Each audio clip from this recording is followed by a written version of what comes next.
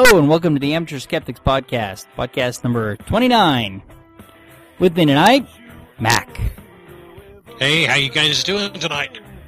And of course, Ian. Greetings and salutations. And special guest Jen is back again. Yo. Excellent. How's everybody doing? Been better. Yeah, you're feeling a little puny. How about you guys? I'm doing all right. I dined this afternoon on corned beef and cabbage with my parents. It's very German of you.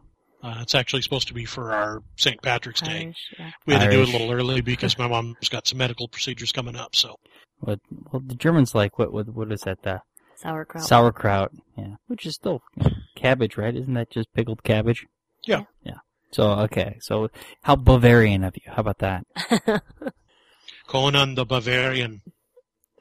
Well, because we know that corned beef is not Irish. Right. All right. So I don't know if people have noticed, but our feed's been messed up for the last couple of weeks here as I have been rebuilding the website because I destroyed it. We can rebuild it faster, Stronger, better. So I redid the template, the theme, and I think it looks pretty good, better than what we had for sure. So I've redone that. I've been re-uploading the podcasts and putting the site back together. I've had a few other technical issues.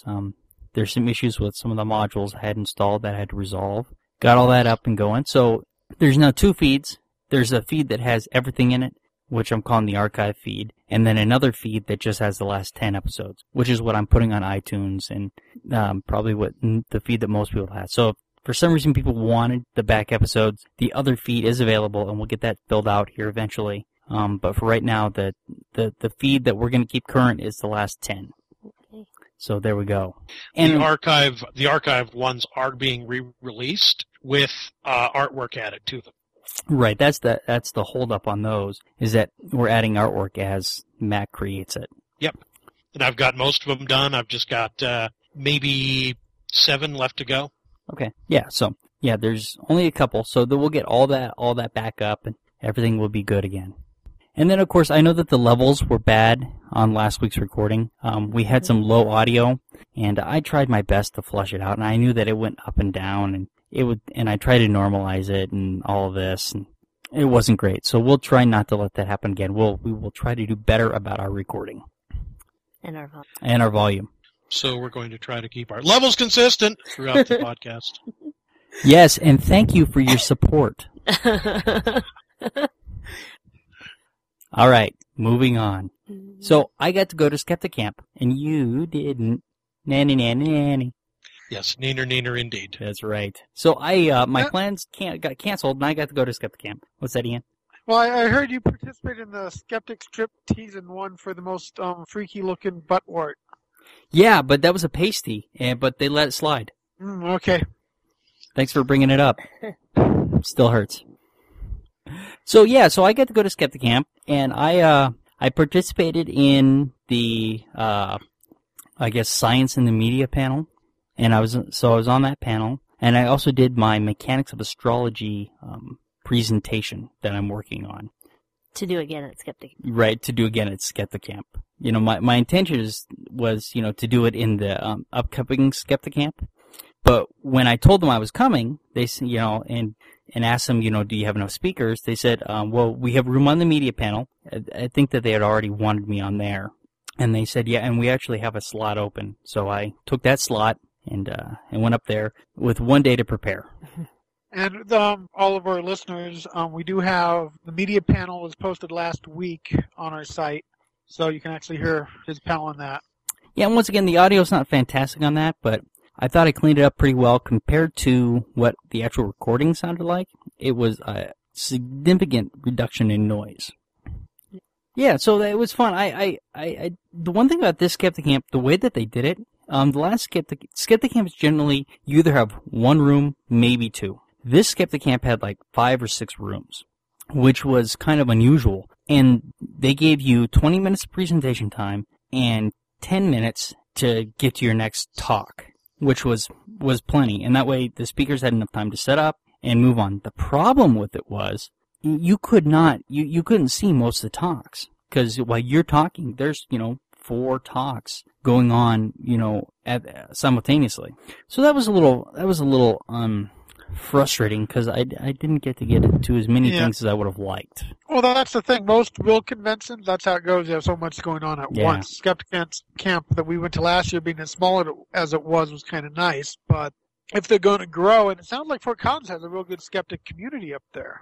So, as the stuff gets bigger, it's going to be harder and harder to, keep it small. So I'm not overly surprised that happened. Yeah. So the first talk that I went to was, the description was kind of weird, but it said in the description, "Geeks, come here."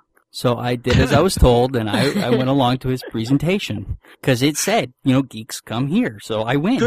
Good geek. You've been trained well. Exactly. So, okay, that's where I go. And what it ended up being was he was talking about programming, and he was talking about the issues with programming when you're doing pattern recognition and separating out, different types of patterns. And the what he presented was he showed a car and a tank. And he went through what the problem is for a computer to look at both of those and distinguish them, and what has to happen for a computer to recognize that those are 2 different patterns. And where this became important was when you're looking at IBM's new supercomputer, Watson, and what Watson had to do in order to parse the Jeopardy questions to come up with an answer. So it was pretty interesting to go through the steps of what we need to be done. Of course, in 20 minutes, he didn't dive very deep into that. He just gave us an idea of how the problem is solved and how you get closer and closer to finding the pattern that you're looking for with the information given. That's interesting because when we see a car versus a tank as humans, we automatically make certain connections and get into a certain mindset toward each one of those because of our recognition of the pattern. Well, yeah, humans we've built that pattern over years. Yeah, that's true. Well, at Mile High Con, before the Critter Crunch the last few years, they've had people come out. I wasn't remember the name of the robot they use, but they have a robot that they are programming like that, and they actually go through a little 20-minute thing showing how they program him to determine, what things are and stuff like that. And they actually go through and they show them, giving him instructions and explain, this is a chair. He will scan the chair and be able to recognize chairs, anything that fits that pattern of a chair. And it's actually, an interesting little, thing they do. But yeah, the last few years at Mile High Con, right before the Critter Crunch, they've been doing that. And you can, like I said, you see the process, see them explaining to him, what this is and what to do about it and how to deal with it. And they even go to the fact that if you turn the chair, it's not going to recognize it until you explain to it that that's a chair from a different angle. Interesting. Right. Okay. So IBM has done this pretty successfully for the purpose of playing Jeopardy. They have shown that humanity is nothing compared to the computer, and eventually our robot overloads are coming. Yep. Huzzah. Huzzah. No, actually, there's a huge leap between Watson and Skynet. Yeah. But everybody is kind of, they see that how well it did, and they get kind of scared. But what that technology is actually going to be very good for is, say, a doctor can take a list of symptoms and put it into a computer and get back, a list of diagnoses that are compatible with the symptoms that they put in. But it's still going to take a human to look at those and recognize which ones might apply and which ones might not. That's tailor-made for an episode of House. Absolutely, isn't it? Well, it's funny because it is. The other Hepburn, Catherine, she was in a movie where she was a research librarian, and they bring in this supercomputer, and her crew are all worried that the computer's going to take their place, and finally comes out in the end, no, it's supposed to help you. It's the same thing. 40 years ago, 50 years ago, they were making movies about it. Right, but only now has IBM actually produced it. But, so this computer can play Jeopardy? Oh, well, yes. Humanity was absent the day that they played Alex, Jeopardy. I can't do that. No, it was not an issue. Ken Jennings actually, Jen, you read that article, right, that Ken Jennings wrote about Watson? I read the beginning of it, and he talked about how he was kind of like, yay, I'm standing up for humanity. But then when he actually went to film the episode, he was obviously in hostile territory because IBM, all their crew was there cheering on their little robot guy. Well, and this was in conjunction with Jeopardy. I mean, ultimately, I mean, for this to work, though, what they had to program was pretty amazing. But it's very problem specific. Yeah. So. Well, and in the long run, what they're really trying to do is bring high talent back to IBM, right? Yeah, that's part of what they want to do because, Microsoft and Apple are, they're good at acquiring talent because, they're exciting companies. Name. Yeah, sexy. And IBM, it doesn't seem so sexy, but clearly what they're doing is... fascinating to us geeks. Fascinating to us geeks, which is who they need to attract. So exactly. They have won. Amen. All right. So then I proceeded to the media panel, which was pretty interesting. I mean, we talked about the issue of science in the media, and were there any good sources?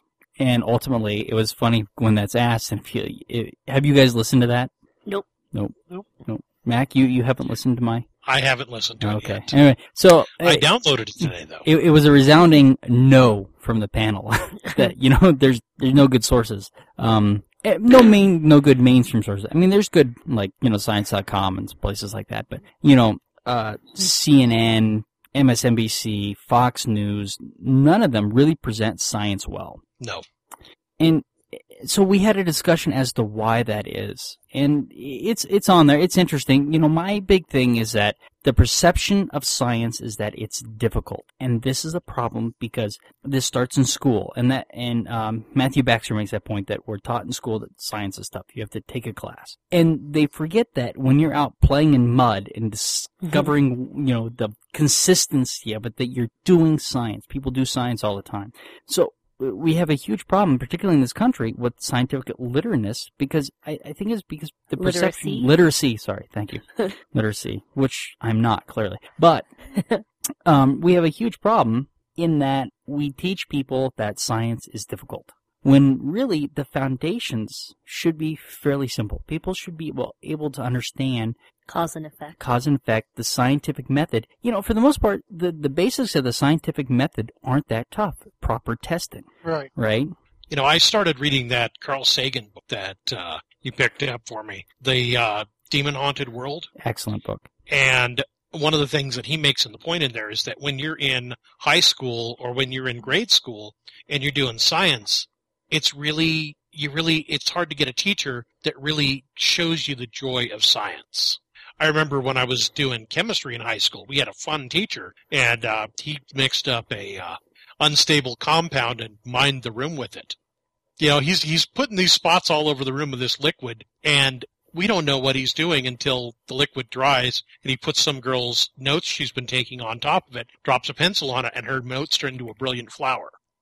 And suddenly we started to wonder how we were getting out of the room. He put it on the bottom of one girl's shoe. Great teacher. Right. So he found a way to make science fun, and because of that experience, you remember that very specifically. I remember that real well, whereas I don't remember a darn thing from physics class. There you go.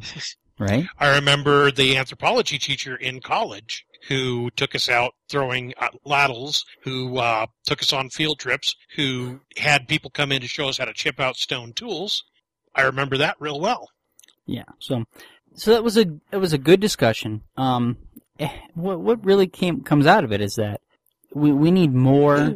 Well, we need more podcasts talking about science. But my problem is that this particular media is not for everybody. And how do we get it to more people if we're going to make it a more dominant media? I don't think most people listen to podcasts. I don't know what the demographics look like, but I would suspect that it's 20% of computer users, maybe less. Yeah, probably less. Yeah. And those who listen to podcasts are, essentially shut-in maniacs, endlessly, ceaselessly sharpening their scythe, waiting for the apocalypse. Except or for is our that listeners. just me? Yeah, that's just you. Okay. Yeah, go outside once in a while. There's this big ball of light in the sky. We call it the sun.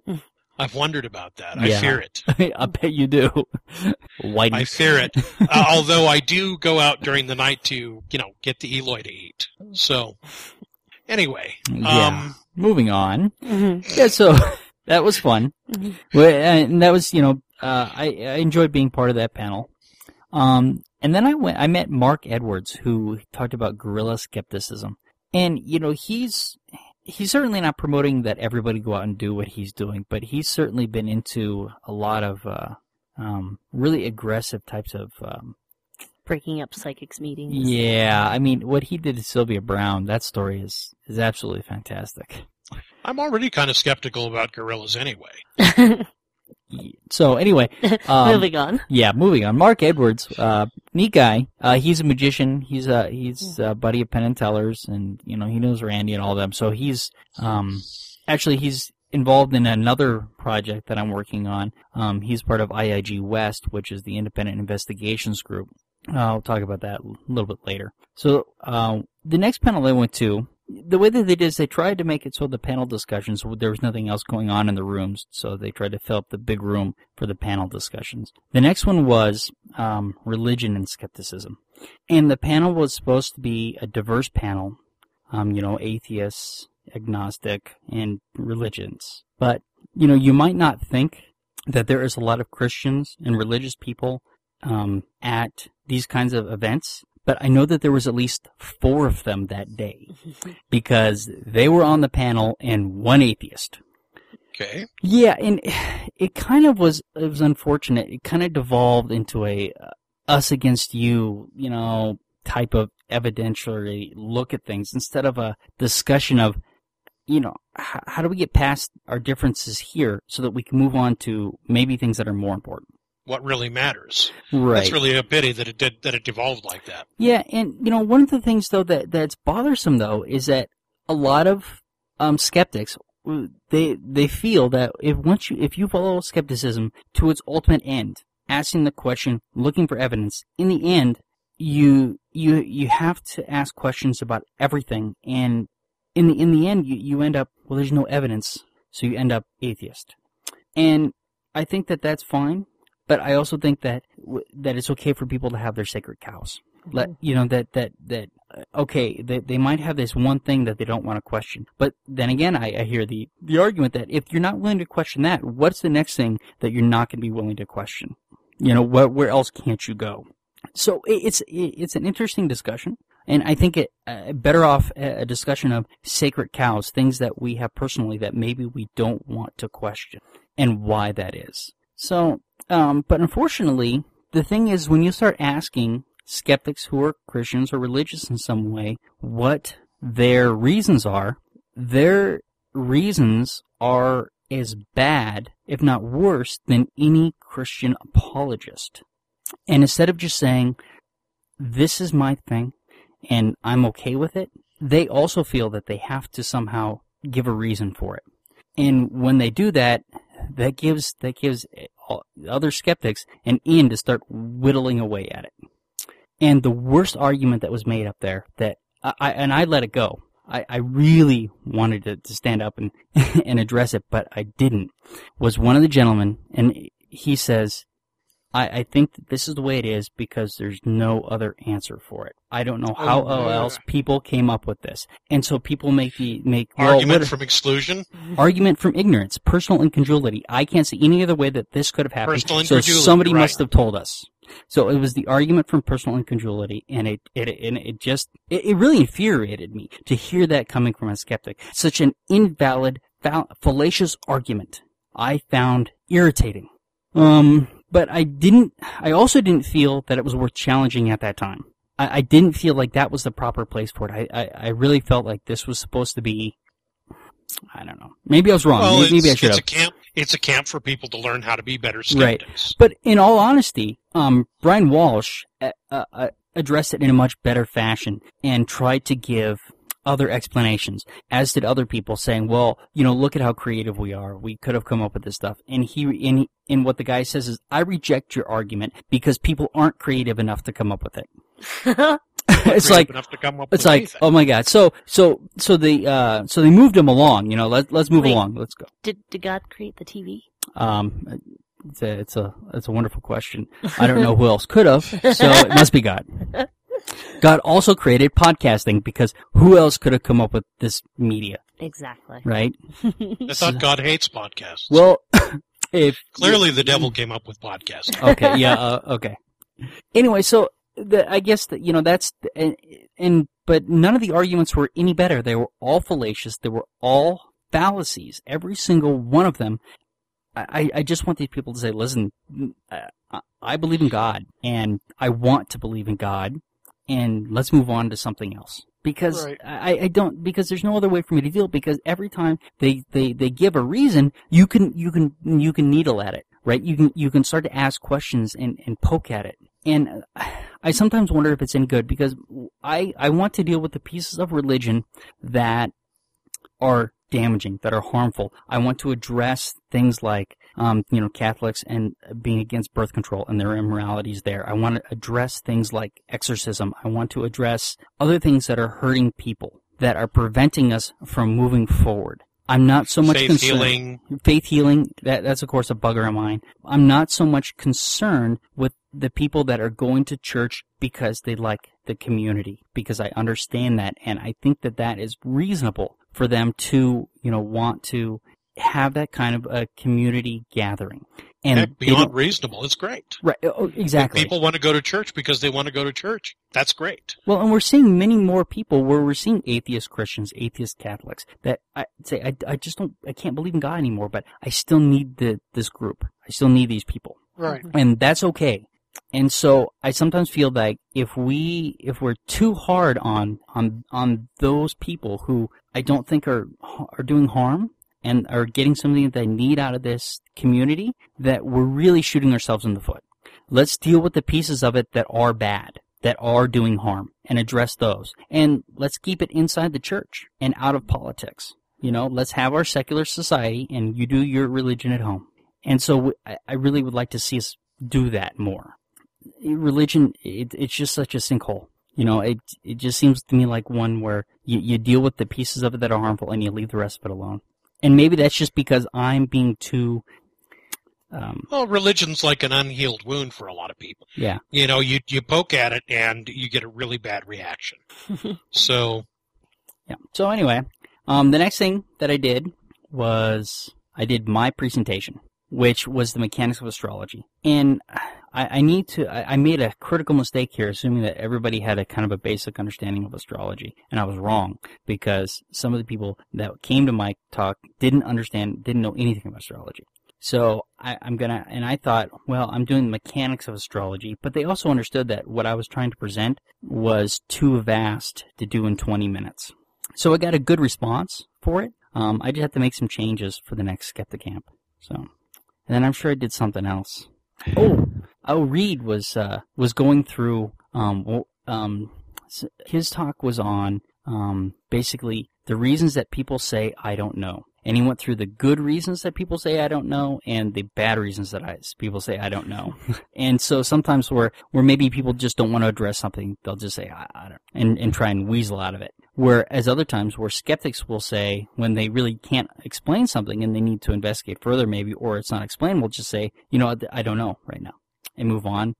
So he went through the different reasons that people might say no, and from the spectrum of good all the way to where it's harmful. And so that was fun to go through his presentation. I think we didn't have enough time to get through it all. I think it got cut off. So anyway, it was a good day. Had a lot of fun. No, the rest of us. Yeah. See, I'm just talking away. Talk. Okay, so. Hey, you were having a good time. I was. I had a very good time. Now, the IIG is the Independent Investigations Group, and you guys came with me to that meeting. What'd you think? Potential. I'm waiting to see what you guys come up with to get it started, but the idea is definitely worth being part of. I enjoyed the meeting. I liked the people who did the presentation. It was intriguing. The technical problems were kind of hurtful, but I think they did manage to get their point across, and they made a good presentation despite having problems with that laptop. So 5 of us have agreed to be on the initial committee to basically put together the first meeting to put together the steering committee. So we're putting together a meeting for the people who will put together the meeting. You should explain a little more about what IIG is. Yeah, IIG is the Independent Investigations Group, and what they are doing is they do a couple of things. One, they do investigations where maybe somebody can't explain something going on in their house that might be scaring them. There was a lady who every morning would come into her kitchen and find a puddle of green stuff, and her friends and family told her that it was aliens or ghosts or spirits and that she needed to get out of that house. So she called the AIG. They came in, did an investigation, and what they found out was they had a refrigerator, not just a refrigerator repairman, but appliance repairman. And what they determined was happening was at night, for some reason, the compressor would start to leak, and it would leak antifreeze, and there was a depression in the floor, so it would pool in the center of the floor. And by morning, the trail had dried up. So you just had a little bit in the bottom of the depression. Right. So you just stayed in the depression. And nothing supernatural or alien to it. No, exactly. So very, very logical explanation. So they'll do those types of investigations. The other thing that they'll do is they do have a $50,000 challenge for anybody who can present themselves as having supernatural powers. So they can, they have tested people for different things. They had a woman who claimed that she could tell if somebody had had a kidney removed. So they did a preliminary test with her, and she did not pass that preliminary test. So what they did is they got with her, decided which of her many powers they were going to test, decided on a protocol, and decided on what the outcome of the protocol had to be. And for her to be successful, she had to guess 100% of the time. She had to be 100% right. So because she had to be... Because that was her claim. Because that was her claim. She could do it 100% of the time. Right. That was her agreement, that she could do it 100% of the time. Right. It wouldn't... And that if she were not able to do it 100% of the time, that it would not be a success. That was her agreement. Right. Right. And she was able to do one, and she failed the other two. So they did 3 tests. She ultimately failed that test. And basically they said someone in the studio audience did just as well as her, and someone online who was doing the test did just as well as her. Right. So the probability of someone randomly getting those results. Right, and they only did 3 tests, and it was a preliminary. Had she passed, she wouldn't have gotten the $50,000. They would have gone on and done a more scientifically rigorous test to try and flesh out chance and make sure it was statistically accurate. No one has passed the preliminaries. No, nobody's, not for Randy's $100 million challenge or for the $50,000 challenge. Nobody's ever been able to, come up and say, this is what I can do, this is how often I can do it, and which has to be better than chance. Right, and no one's ever been able to beat chance. Right. So. Yeah. In fact, one of the guys they were talking about that they investigated, actually the audience scored higher by pure chance than he did with his powers. Of course, he showed up drunk, from what they said. That one, yeah. They kind of... Yeah, he was, I think they said that he was so drunk they were surprised he was actually upright. Right. So... Yeah, so I think that they learned something from that, though. That they will build that into the protocol that, you must show up sober probably next time. So they've done some of these challenges. Let's see. I watched a movie called Super High Me, where this comedian who's famed for his coming up on stage and doing jokes about pot. He basically set up so that he would do 30 days completely straight, and then do 30 days high all the time. And one of the tests that he did while he was straight and while he was high was he did a psychic test. And he completely muffed the test while he was straight. But when he was high, he scored a interestingly high average on the test. So, it's reasonable to say that in a drunk state, your mind might be relaxed and more susceptible to psychic impressions. Yeah. Well, the stuff like the roadside tests they do for drunk drivers, you could be completely drunk and be able to pass them, yet be sober and not. So, there's certain things about, how the mind works drunk and not and sober that can be a bit off anyways. Yeah. So. Yep. All right. You guys ready to move on and talk about anti-vaccination? Get to the real podcast? Yeah, let's get to the real podcast. And... straight from Brian Productions, it's the Anti-Vaccination Show. Yay! Well, we got one thing to do before that, apparently. No, let's skip it. Let's skip it. Okay. Because this next part is I'm going to drone on about this too. So. Okay. All right. So one of the things that we talked about on that panel was Bill Gates coming out and saying that he said mothers who didn't vaccinate their children and died because they didn't get the vaccinations that they need, killed their children, that they're killing children. And that's not exactly how he said it. That's not exactly, yeah. Well, that's how it's being taken, especially from the anti-vax community. And really, it's more manslaughter. They didn't mean to kill their kids. To be completely flippant about it, right? So, I was gonna play that portion of it, but basically what he said was that, he talked about the importance of vaccinations, and that if you don't get your kids vaccinated and they get one of these diseases and die, that they died from a preventable disease. Yep. And this is the real problem with with these anti-vaccination movements. And none of the people in these movements want to be seen as anti-vax. They go to great lengths to show themselves as just being about vaccine safety until you actually start to read their sites. And in Australia, Meryl Dorey's site, the Australian Vaccination Network, they finally told her, you need to put on your site that you're anti-vaccination. Because everything on her site is about the dangers of vaccination. No fair and balanced. It's just an anti-vax site.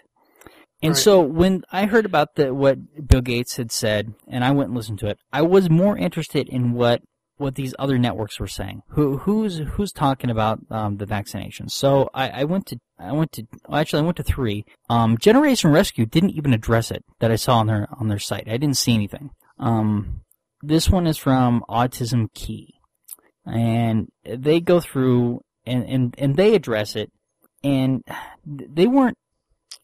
They didn't really like the use of the term anti-vaccine right. to characterize themselves. Right. But, they're saying here, most responsible anti-vaccine people are not running around discouraging parents from vaccinating their children. Well, that seems to be kind of disingenuous. I think it is too, because I think that's exactly what they're doing. Because that what discouraging parents from vaccinating their children is exactly what Jenny McCarthy's all about. I know this is not her, but are they disavowing her behavior? Are they breaking with her in this article? They're not. When you go through this article and you listen to what they're saying, ultimately, in the end, they don't like the language that he used, and they said, but don't expect any apologies from Bill Gates. And then they make claim that that he's suspected of having Asperger's syndrome. Okay, so if he's suspected of having an autism spectrum disorder, then he should be a very good spokesman to say that vaccines are not a factor in this. Well, but ultimately he's not. Whether he has autism spectrum disorder or not is really irrelevant to whether or not vaccines cause autism. And yes, it is. He is a very smart man, and I have to believe that he's read most of the research and he understands most of the research, what he's read. What I'm making a point of here, though, is they're saying that because he's suspected to have Asperger's syndrome, which is an autism spectrum disorder, he can't be objective about this. Well, that's exactly what they're saying. That would seem to throw him down on the side of the anti-vaccinators instead of right. Well, that's the thing. By that logic, Jenny McCarthy can't be seen as being subjective about it because he's siding the other way because her son has autism. Right. So anyone who's associated with autism in any way, shape, or form can't be subjective. And objective. Weak argument. Yeah, objective. Yeah. Well, and they seem to imply here also that he's getting money from the vaccine movement when in fact he's donating to get vaccines. Well, no, they say he's got $10 million in the vaccine movement. Well, yeah, he does because he has a mission to eradicate polio from the world. Can you believe this guy? Invested. Can you believe this guy? He wants to eradicate something? Well, what is he up on his high horse about? Yeah. Well, yeah, it's not invested. It's donated into it. He's not planning on making any money back from it. Well, he has a vested interest in helping out the whole world. The whole world. Yeah, he does. Bill Gates wants to do something with his life. The Bill and Melinda Gates Foundation does great work. I mean, nobody would dare deny that. I mean, they give plenty of money, for malaria research. And they want to eliminate polio and which they can do. One of the reasons he's chosen polio is because it's obtainable. It was almost done, but the anti-vaccine movement ruined that. I really do think that they have a lot of responsibility for the fact that polio is still around, because it's these scare tactics that they've used about vaccines that... Well, not only is polio still around, but smallpox is making a comeback in some parts of the world. I haven't heard smallpox. I have heard that polio is making huge comebacks. I haven't heard smallpox. Okay, and I heard it, but I don't know how trustworthy my sources are. I hope you're wrong. But like we've had whooping cough make a big comeback recently. Yes, pertussis has come back. Yeah, we've had a few of these that, we thought we could probably get rid of, that due to the anti-vaccination crowd have been, making a comeback here in the United States as well as worldwide. I'm pretty sure it was Africa. In places of Africa, they have it's an oral vaccine. You go get a couple drops, and men especially were going and getting their first vaccination, but you've got to get it twice. But they weren't going back for their second round because they were being told that what they were really trying to do was make men impotent, and that if they got these vaccines, that they would become impotent. I mean, can you imagine somebody tells you this, and you might not have the resources to go and look to see if that's true or not? What are you gonna do? I'm not getting that vaccine. So it's that wasn't the vaccination network. That was, other misconceptions. But still, it was ignorance of the science. Yeah. So and then the next one, so this one was pretty mild as far as a rebuttal to Bill Gates. The next one is the one I was really looking for. Oh yeah. And this one, because they want people to basically denial of service attack Microsoft. Right. Fill up the email boxes with emails asking for a clarification and an apology. Right. And so this is from Age of Autism. And so I expected Age of Autism, and I also had expected Generation Rescue to come out and just be like over the top with their rebuttal. And I was hoping for a little bit more, but Age of Autism really got very close, and they go through and they attack him.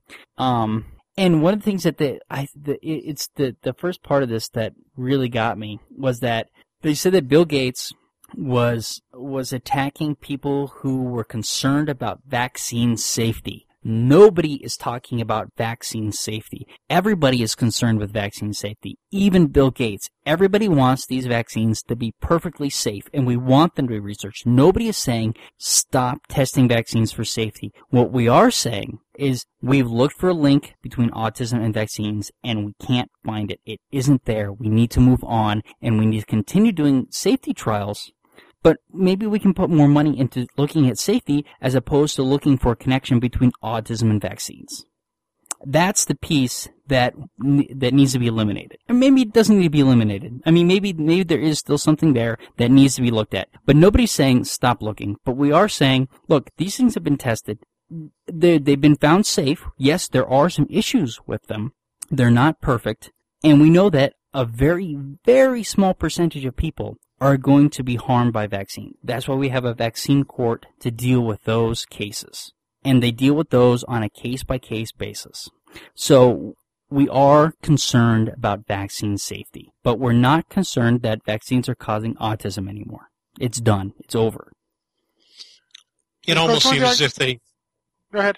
It almost seems as if they don't have anything else to talk about, so they have to keep on pounding on this vaccine autism link that doesn't exist, that there's no proof of. Well, they're desperate for a reason. And on one side of me, I understand that they'd like to know why this happened to their child. Yeah. But if they can't get past the fact that we've done the safety trials and these vaccines aren't causing autism, if they can't get past that, then they can't continue looking elsewhere. You get blinded.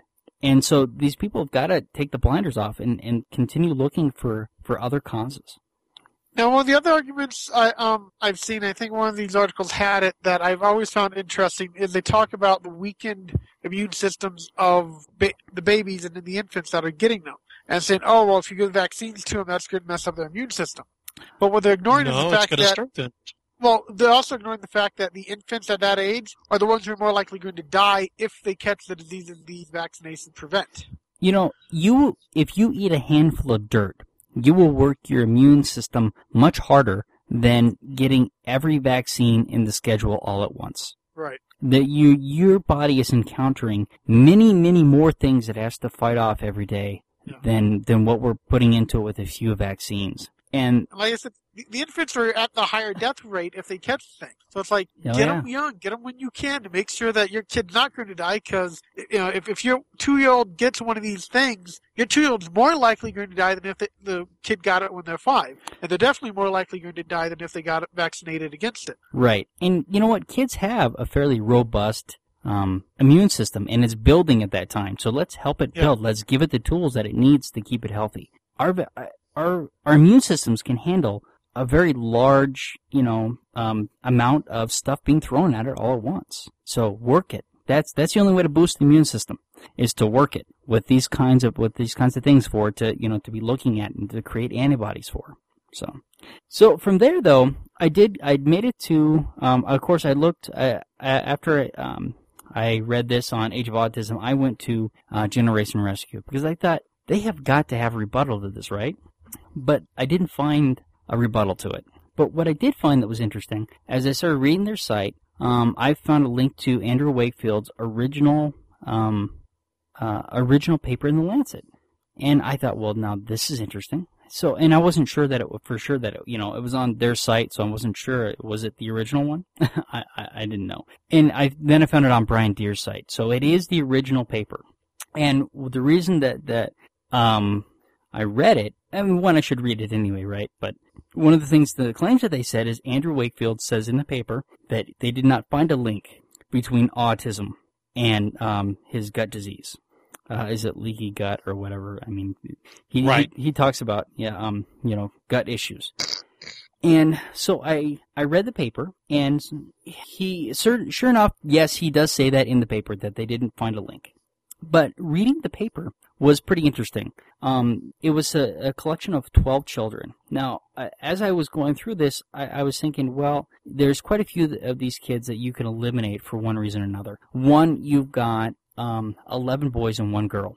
Well, now you don't have a significant a significant portion of girls here to really impact the study. So, well, there is autism is more common among boys than girls. Okay. So if they're studying autism itself, you're going to probably have a larger amount of boys compared to girls just because of that factor. Okay.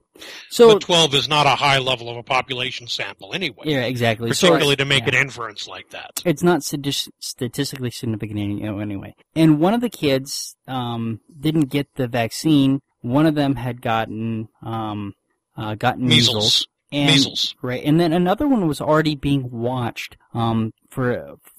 because they suspected that he might have some sort of a disorder. So he was being watched from a young age anyway. So, I mean, it seems like, he doesn't belong in the study.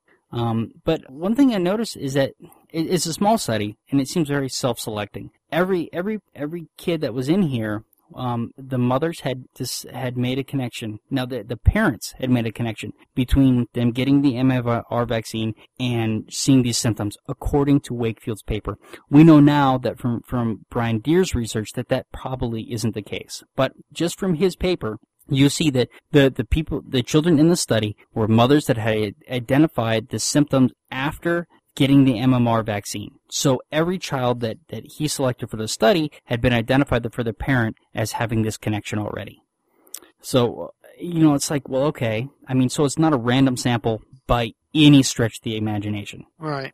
Brian, you had asked me about the spelling in Wakefield's paper. Yeah. The spelling is British. Oh, it is. Okay, so that's why. There's a consistent change in the spelling in the word behavior. Mm-hmm. There is a consistent spelling changes in some other words. That's actually the British spelling of the words. Great. That's one of the reasons I asked you to look at that. Damn those Brits! Don't they know how to use the English language?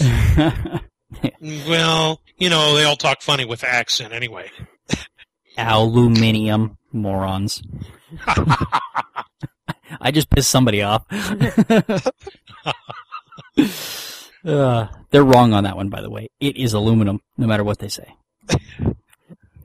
Okay, so, but he continually makes reference to these. Every one of these kids had some sort of bowel distress. They gave him a colonoscopy, and so every one of them had disease in the colon and stuff like that. And you go through it, and he's continually putting the link together and suggesting it throughout the paper constantly. They had these symptoms and this. But one of the interesting things I found about the paper was that he made the claim that if you got the toxins and stuff out of the colon and gut, that the symptoms got better. So now I know where all of these crazy diets that autistic mothers are putting their parents on came from. It's putting their parents. Putting their parents on that they put their kids on. Sorry about that.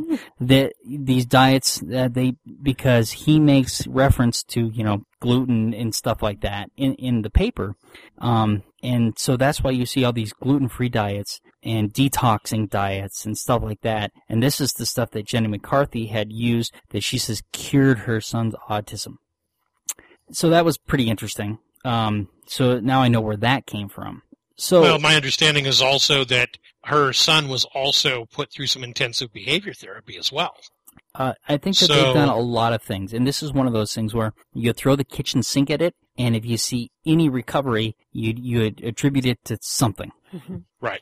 It is what it kind of sounds like to me. So she's going with what her mommy sense says. Exactly, her mommy sense. She doesn't need science. Her science is at home, and she learned from Dr. Google. There's a dangerous combination right there. So as I was going through the paper, it occurred to me, do all autistic children have diarrhea and abdominal pain? In fact, I don't have this link in here yet, in the show notes. Sorry about that, guys. I'll get it in there, when we put it up. So I did a check for that, because I thought, is this consistent across the board? Because if you're going to connect it with autism, I almost think that it would have to be. It isn't the case. There is a significant amount of diarrhea and abdominal pain in autistic children, but it's not all of them. But it's a statistically high number, but not all autistics have this problem. And I have a study that it was a panel of like 27 doctors who went through this and to put it together. So to make the claim that it's a gut disease that's causing autism seems extraordinary to me. Anyway, because not all autistics have this symptom. So it would seem to me that you would have to look at autistics who didn't have these symptoms to see if they still had this same colon diseases and maybe just didn't have the symptoms to make that connection, which Andrew Wakefield did not do. He didn't evaluate. One of the questions I have about Wakefield's study, though, is what about the kid who didn't have the vaccine but had the measles? Is that just not statistically significant to him? Well, yeah. So does measles cause autism? It would seem like either way, if you're looking at that whether the kid got measles or whether he got the vaccination, that they might get autism. Well, and there have been a lot of kids who've gotten measles and don't show autistic symptoms. Exactly. So measles doesn't cause autism. Right. And we know now that he had a financial reason for doing a lot of this. So, I mean, there's a lot more to go through here, but ultimately, Andrew Wakefield's paper, if you read it, isn't very strong at all. I mean, it was not impressive. It's pretty much pointing at the conclusion and not really looking at the evidence. It's trying to make the evidence fit the conclusion. Exactly, make the evidence fit the conclusion, and then deny the conclusion in the paper, saying, hey, well, listen, we didn't find this, which should be the end of the story, right? Well, no, because I also found the press release from the Royal Free Hospital School of Medicine. And in here, Andrew Wakefield clearly says that there is a connection between autism and gut disease in the press release. So he says it everywhere but in the actual study. So it gets overlooked in the study that he didn't make the connection because he says it everywhere else that he made this connection. So everybody says, hey, Andrew Wakefield did this study and found a connection between gut disease and autism, which he did not do according to his own words until you get to the press release. Right. So it was interesting for me. Maybe he's just trying to blame it all on John Walker Smith. It was interesting for me to start to make some of these connections of where all of this is coming from and how convoluted it is and how difficult it is to connect all the dots. And I didn't go through everything the not Age of Autism, but on Generation Rescue, because they one of the things I was interested in is that there's a paper on there that claims that people who get the hepatitis B vaccine have a higher incidence of autism. So, and they have the, the abstract from that study on their site. And so that'll be interesting to look through and to start to go through and pick apart what they're, what they're talking about. But, man, you have to go back and forth. You got to go find a credible reference that talks about this stuff and then go back to Generation Rescue. And Generation Rescue was founded by a father whose child was injured by vaccines and got money from the vaccine court. But her case is being misinterpreted and abused in a way that that makes it look like the government is claiming that the vaccine did cause autism. But they never make that claim. When you look at what the findings were, you actually find that she had a pre-existing neurological condition that was aggravated by the vaccines. And so she was injured by the vaccine. She's one of the statistically small number of people who did have a reaction. And the court paid her for that. But then they go and they start this site and they abuse that information for Generation Rescue. And Generation Rescue is the one that Jenny McCarthy is associated with. That's Jenny right? McCarthy, yes. So now, when you go through the CDC's protocols for vetting vaccines and their safety with respect to how they first warn people about vaccines and how they handle possible vaccine injuries afterwards, it's extremely thorough. Yes, it is. Oh, yeah. I mean, and thank you for including that link in there. Yeah. Because I read through that, and even the process of testing a vaccine seems to be exhaustive to me. Well, it is exhaustive. So you talk about vaccine safety, and I wanted to include that article on here as a reference point, but I didn't want to go through it piece by piece. But it does take over 10 years to actually put a vaccine out in wide release after it's being tested. Right, and then they talk about the studies that they continue to do on it, looking for possible problems afterwards, because they admit that in their samples for these 10 years that they don't catch everything, and so when they put it out into the population, they continue to look for problems because there might be something that has to be changed when they put it into the larger population that we might see a significant problem in the larger population. It's amazing the rigor that they go through for this because of the issues that vaccines have had in the past. They have done a lot of harm, and so they're watched incredibly closely now. What was that child's pre-existing neurological condition? Do you have that information I available? don't have that information. That was one of the things I wanted to include. If you go over to science-based medicine... It was mitochondrial. A mitochondrial DNA issue? Yeah. Okay. If you can look that up over at Science-Based Medicine blog, if you go over there, you'll be able to find quite a bit on that particular issue. So I also have a link to some more to Brian Deere's response to Wakefield, because they're slandering Brian Deere as if he's looking for the money. They want to know who's paying Brian Deere. Well, he's an independent journalist. He gets paid when he puts an article together. But they want to claim they'd really like to show a connection between him and Big Pharma. His response was actually pretty classy. It was, yeah. So we've got that. That is in our show notes too, and people can take a look at that. And can we move on now? Can we talk about breast milk, please? We can talk about you just want to talk about boobies. Yeah. I do want to make one point though. You said mitochondrial. I'm pretty sure that word is pronounced midichlorian. Moving on. Moving on to breasts. All right, let's move on to breasts. One subject we definitely all rather enjoy talking about. So, in the UK recently, a restaurant, I guess, started serving ice cream made from breast milk. Well, now specify, Ian. It's all breast milk. Yes. But this was made with human breast milk. Yes. Okay. Made with human breast milk. Yeah, this is. And they were actually serving this ice cream. It was called marketed as Baby Gaga. Yes. And apparently, a couple complaints showed up, and so the health officials had to go in and stop the selling of it until they did some testing. And I've always found it interesting that we have these issues about breast milk, human breast milk, because we have the cow, goat, all these other milks that we drink. We have honey, which is to me the same kind of thing. It is a product made by animals naturally. We have eggs, which could even be viewed as almost a more disturbing thing. We have all because this it's food the end stuff result we of a eat. period. Yeah, we have all this food stuff we eat that is byproducts of animals, and yet for some reason when it comes to human breast milk, we all stand back and go, ew, how nasty. It's like... Okay, so I understand what you're saying there, but let's stick to this particular issue, because this one is actually much more fascinating than that, because this has, it has less, this was popular. People were buying it, right? Yeah, well, they said they sold out. Right, okay. Hours. But this sold out immediately. Yeah. But this comes down to a safety issue.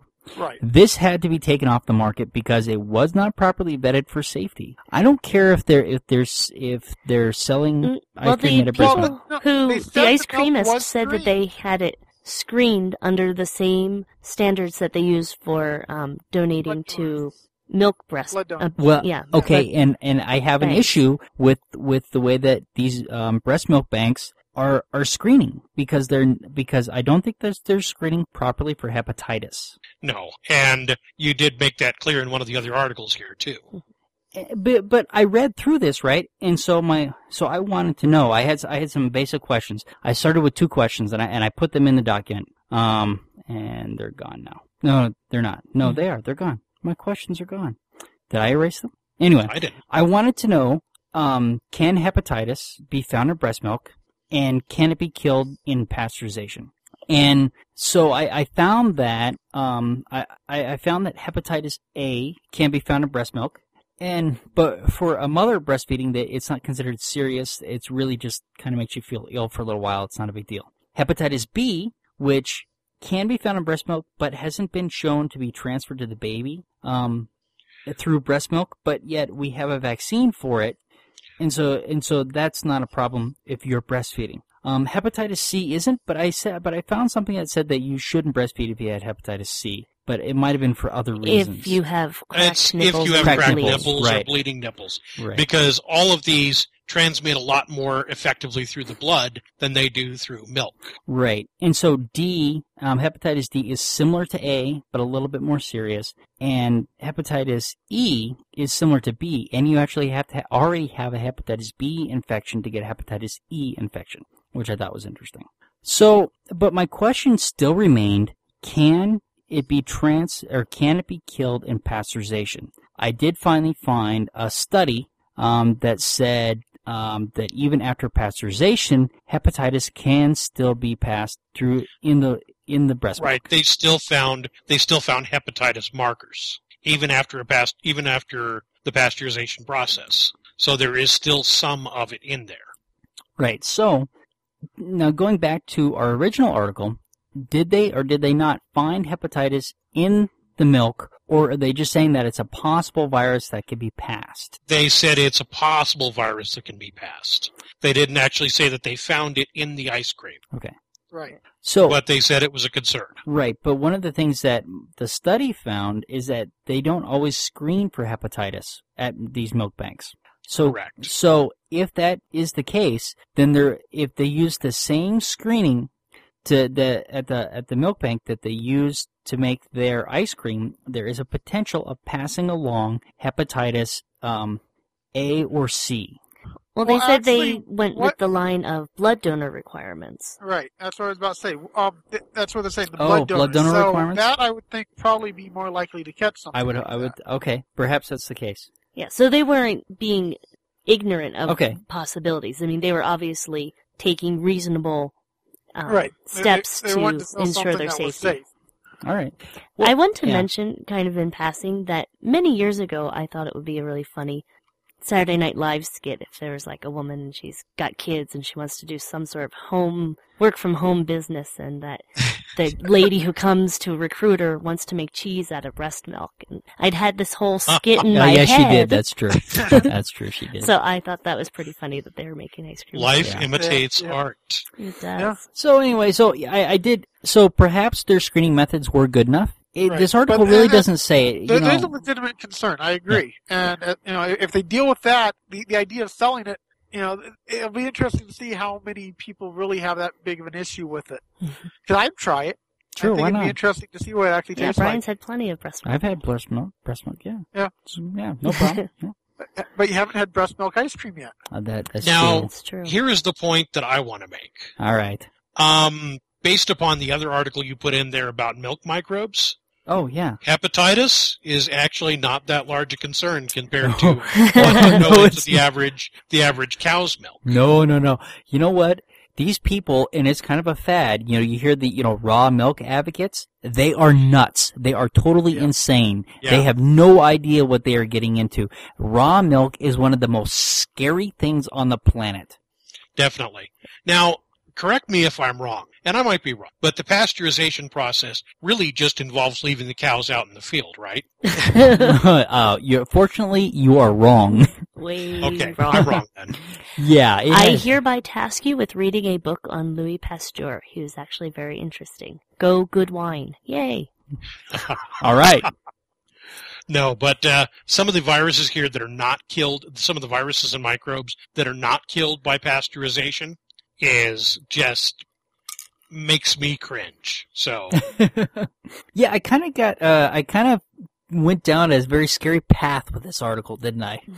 you did. Yeah.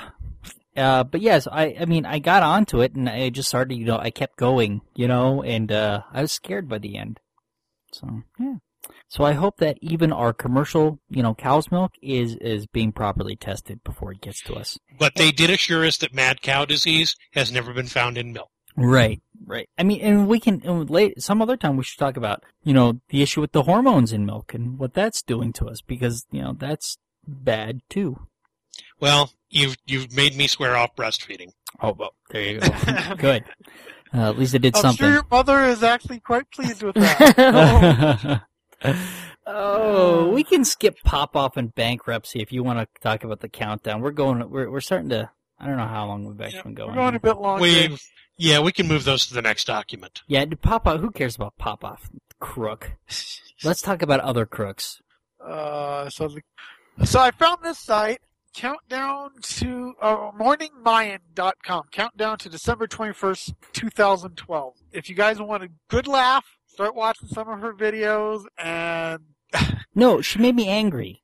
I found her just so ridiculous that I was laughing. But her name is Linda West, and she's apparently written a few books and does a what's it called? A lecture series where she talks about all her laws of frequency attunement. Yeah. Apparently everything that we deal with has to do with the frequencies being lined up and attuned and all this other stuff. Yak. She references The Secret. I saw that. Yeah. I thought that was pretty funny, actually. If you already know about The Secret and this other thing, then obviously you're stupid enough to fall for my thing, too. Yeah. You know what, though? She mentioned a guy named Gary Braden. Gary Braden. And so, Braden, sorry, yes, Gary Braden. Greg Braden. Not it must Gary. be getting late. Oh, man. You listened this last week has been absolutely terrible. I'm exhausted. This guy is one of the main culprits of the 2012. Can I call it a delusion? Can I call it the 2012 delusion? Go for it. Yeah, thanks. That okay. works. I'm fine with that. He's one of the main culprits. He's into a lot of pseudoscience, and she references him several times in his work. And I find it funny. I found an article that talked about this guy on, of all forums, King of Bullshit, David Icke, on David Icke's forum, that was trashing Greg Braden. I thought, now, I mean, here's pot, meat, kettle, right? And on this forum, somebody who talks about this forum goes through and just talks about all the pseudosciences that he goes through and how he's anti-science and everything. And I'm thinking, you're doing this on David Icke's, forum?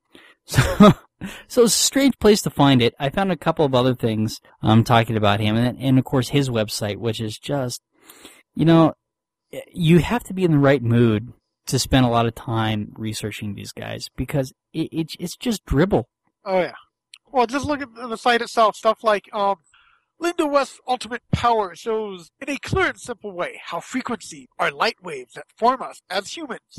She teaches us how to choose high frequencies to create our reality. I can't figure out how the hell anyone could take that seriously. I don't know. She's not an ugly lady, so I don't mind watching the videos. Yeah, at least he's worth physically watching. So you could just shut her yap. Well, for no, a you few just moments. turn the sound down. Play something else. So is the gist of her site telling us that, the world is going to end December 21st, 2012? Or is it just some sort of a realignment and, the dawning of the age of Aquarius? I don't know. It's really Well, she the says, countdown. is it the end? Ooh, wait a Is minute, it wait a minute. restart? In the clouds above that Mayan temple, I see the face of the Mona Lisa. Really? I That's see funny. clouds. I see a big I'm exercising. nose. I'm I see the exercising big my nose. I pareidolia see the big muscles. nose. Yep. See? Yeah, I see the big nose up there above You that. and I are on the same frequency. Yes, dear. we're on the same frequency, 8.6 hertz, by the Tuning way. your frequencies. Well, yeah, because we got our power balance bracelets tuned Mhm. so that it would adjust our frequency so that we would always be on the same frequency. So our power balance bracelets are slightly different. We have slightly different frequencies. Mine was 2.6 because I was further off. Hers is 1.8. She was closer to the proper frequency. I was the one that was off, and so my power balance bracelet is slightly stronger to compensate. So Exactly. now we're on the same frequency. Okay. That's a step above synchronizing your wristwatches. Absolutely it is. You know what, I'll tell you what, there is some problems with being on the same frequency. There's that time of the month. It's terrible. In that time of the year. Oh, yeah, well. All right, moving on. What else we got here? Oh, Huckabee. Yeah, this one to me, I just wanted to point out, this is all about a man creating an issue so he's got a platform. And he's got a platform to say stuff off of. But Right. essentially what Huckabee did here was he criticized Natalie Portman as being a bad example for women as an unwed mother.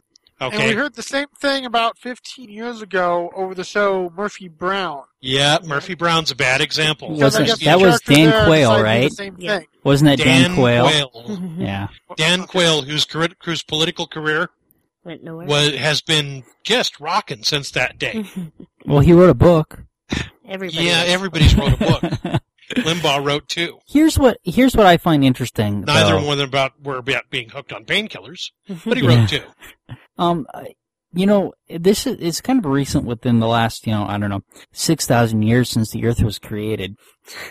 Because prior to that, we lived more in agrarian types, or not agrarian type societies, but we lived more, in tribal hunter-gatherer societies.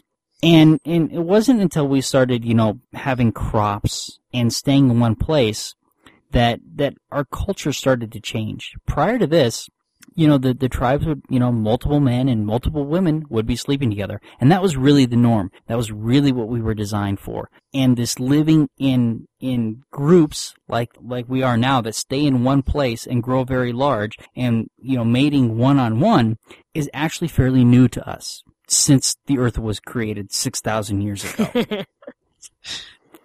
So, though I'm reading a couple of books right now about this particular. I read Sex at Dawn that talks a lot about this, and I'm also reading another book called The Mating Mind. So I'm reading a couple of evolutionary biology books right now that are pretty interesting that are talking about this very issue and how we've changed and we have changed from the way that our actual primal nature was. And so I find it interesting that these guys always make the fallacy and make the conclusion that this is how we are supposed to be. One-on-one, married, having children. When It's that's not saying we want you to follow our morals. right. Right. Yeah. Where that's not originally how our morals were. And doing that is actually kind of going against how we evolved. No, and not to say that it's okay for us to change that if we want to for our society, but it's okay for other people to have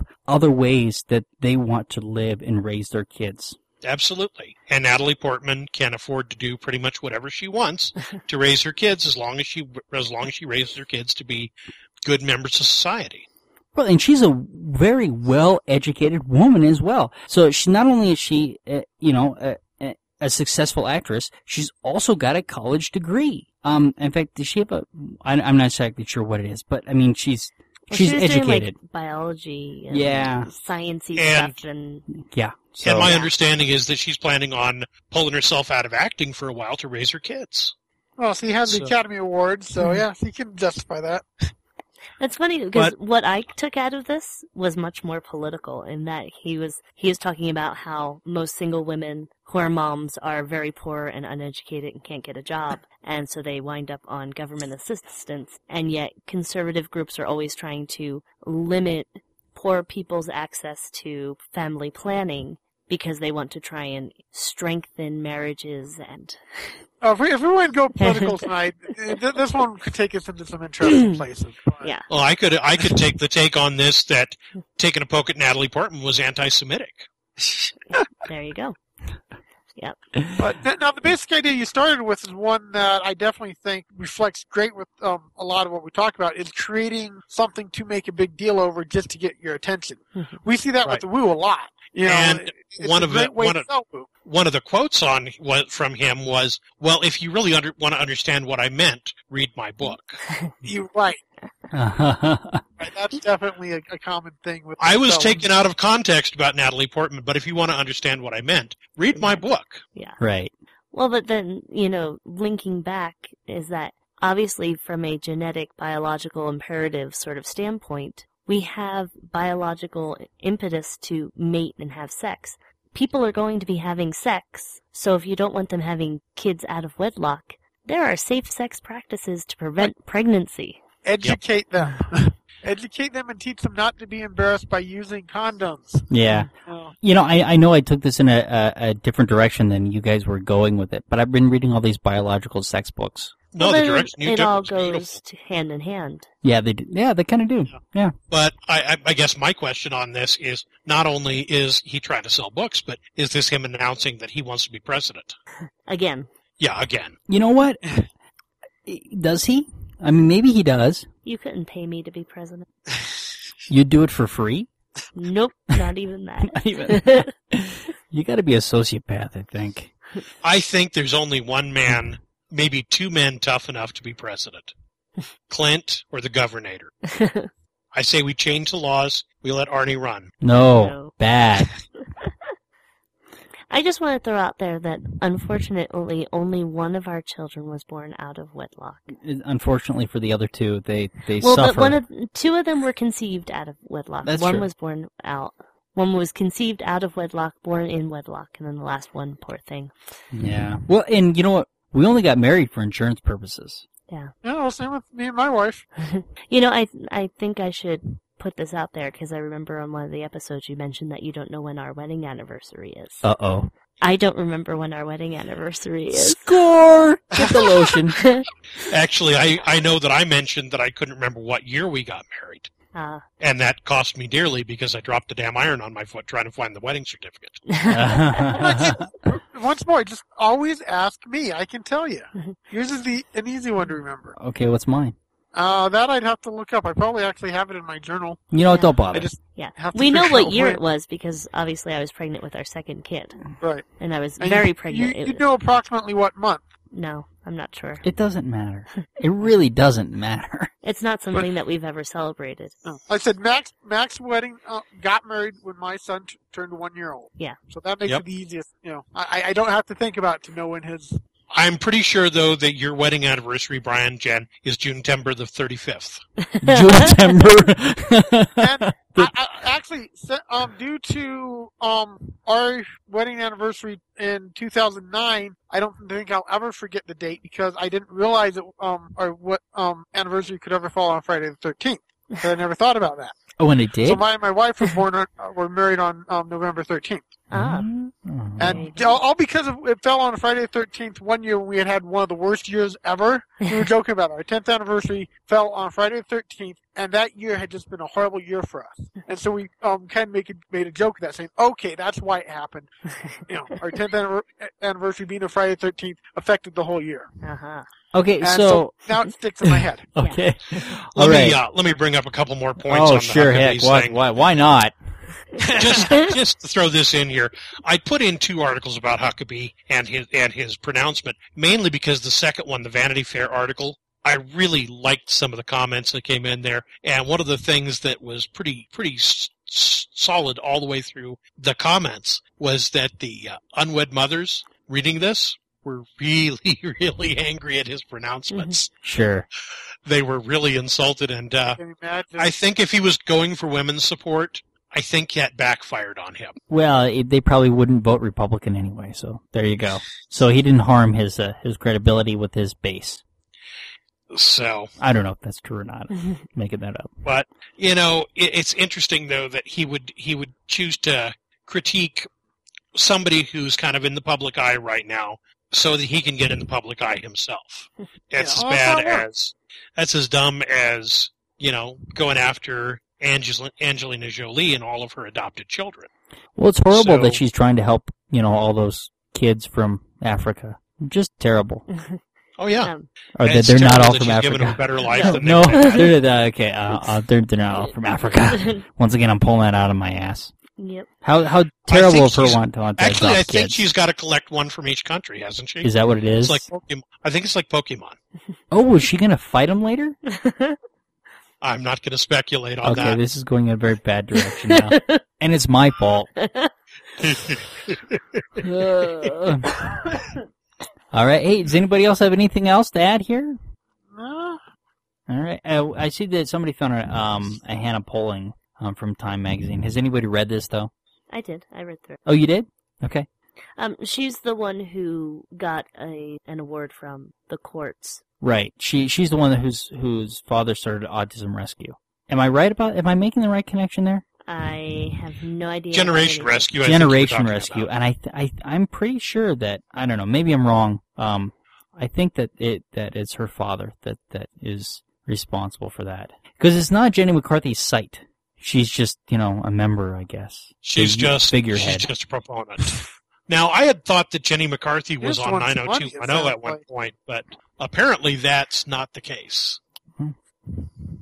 Wasn't she MTV? Isn't that where she really made her success? Was there? I think so. Well, yeah. I thought it was 90210 though. I don't think so. Playboy. No. But she was on. I do seem to remember her being on MTV for a while. I don't remember her being on any actual shows. She had a sketch comedy show. Right, where her father was, what's his name, Tan guy. And she's written some books that were popular, and a few that failed terribly too. So, all right. Well, if there's nothing else, I'm gonna play us out. Okay. Okay. All right. So, as usual, pipe us down, lad. Pipe us down. That's right. Hey, and also, you know, you can leave us feedback. Come see us on Facebook.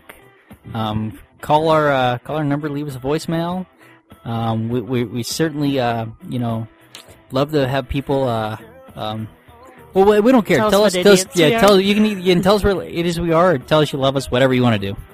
We don't care. We just like the feedback. It means that, you know, that people care. Even if they care enough to tell us, you guys are idiots! Good night. Good night. Thank you for listening to the Amateur Skeptics podcast. For more information about the Amateur Skeptics, go to amateurskeptics.com. To send us feedback, suggestions, or big flaming insults, feel free to contact us at WTF@amateurskeptics.com. Other contact information can be found on our website. You can leave a voicemail for the Amateur Skeptics podcast at 720-295-7785. Music for this podcast was provided by OFM. To find out more about OFM, go to myspace.com/OFMHQ. This podcast is released under Creative Commons, No Derivatives 3.5 license. Thank you for listening to the Amateur Skeptics podcast.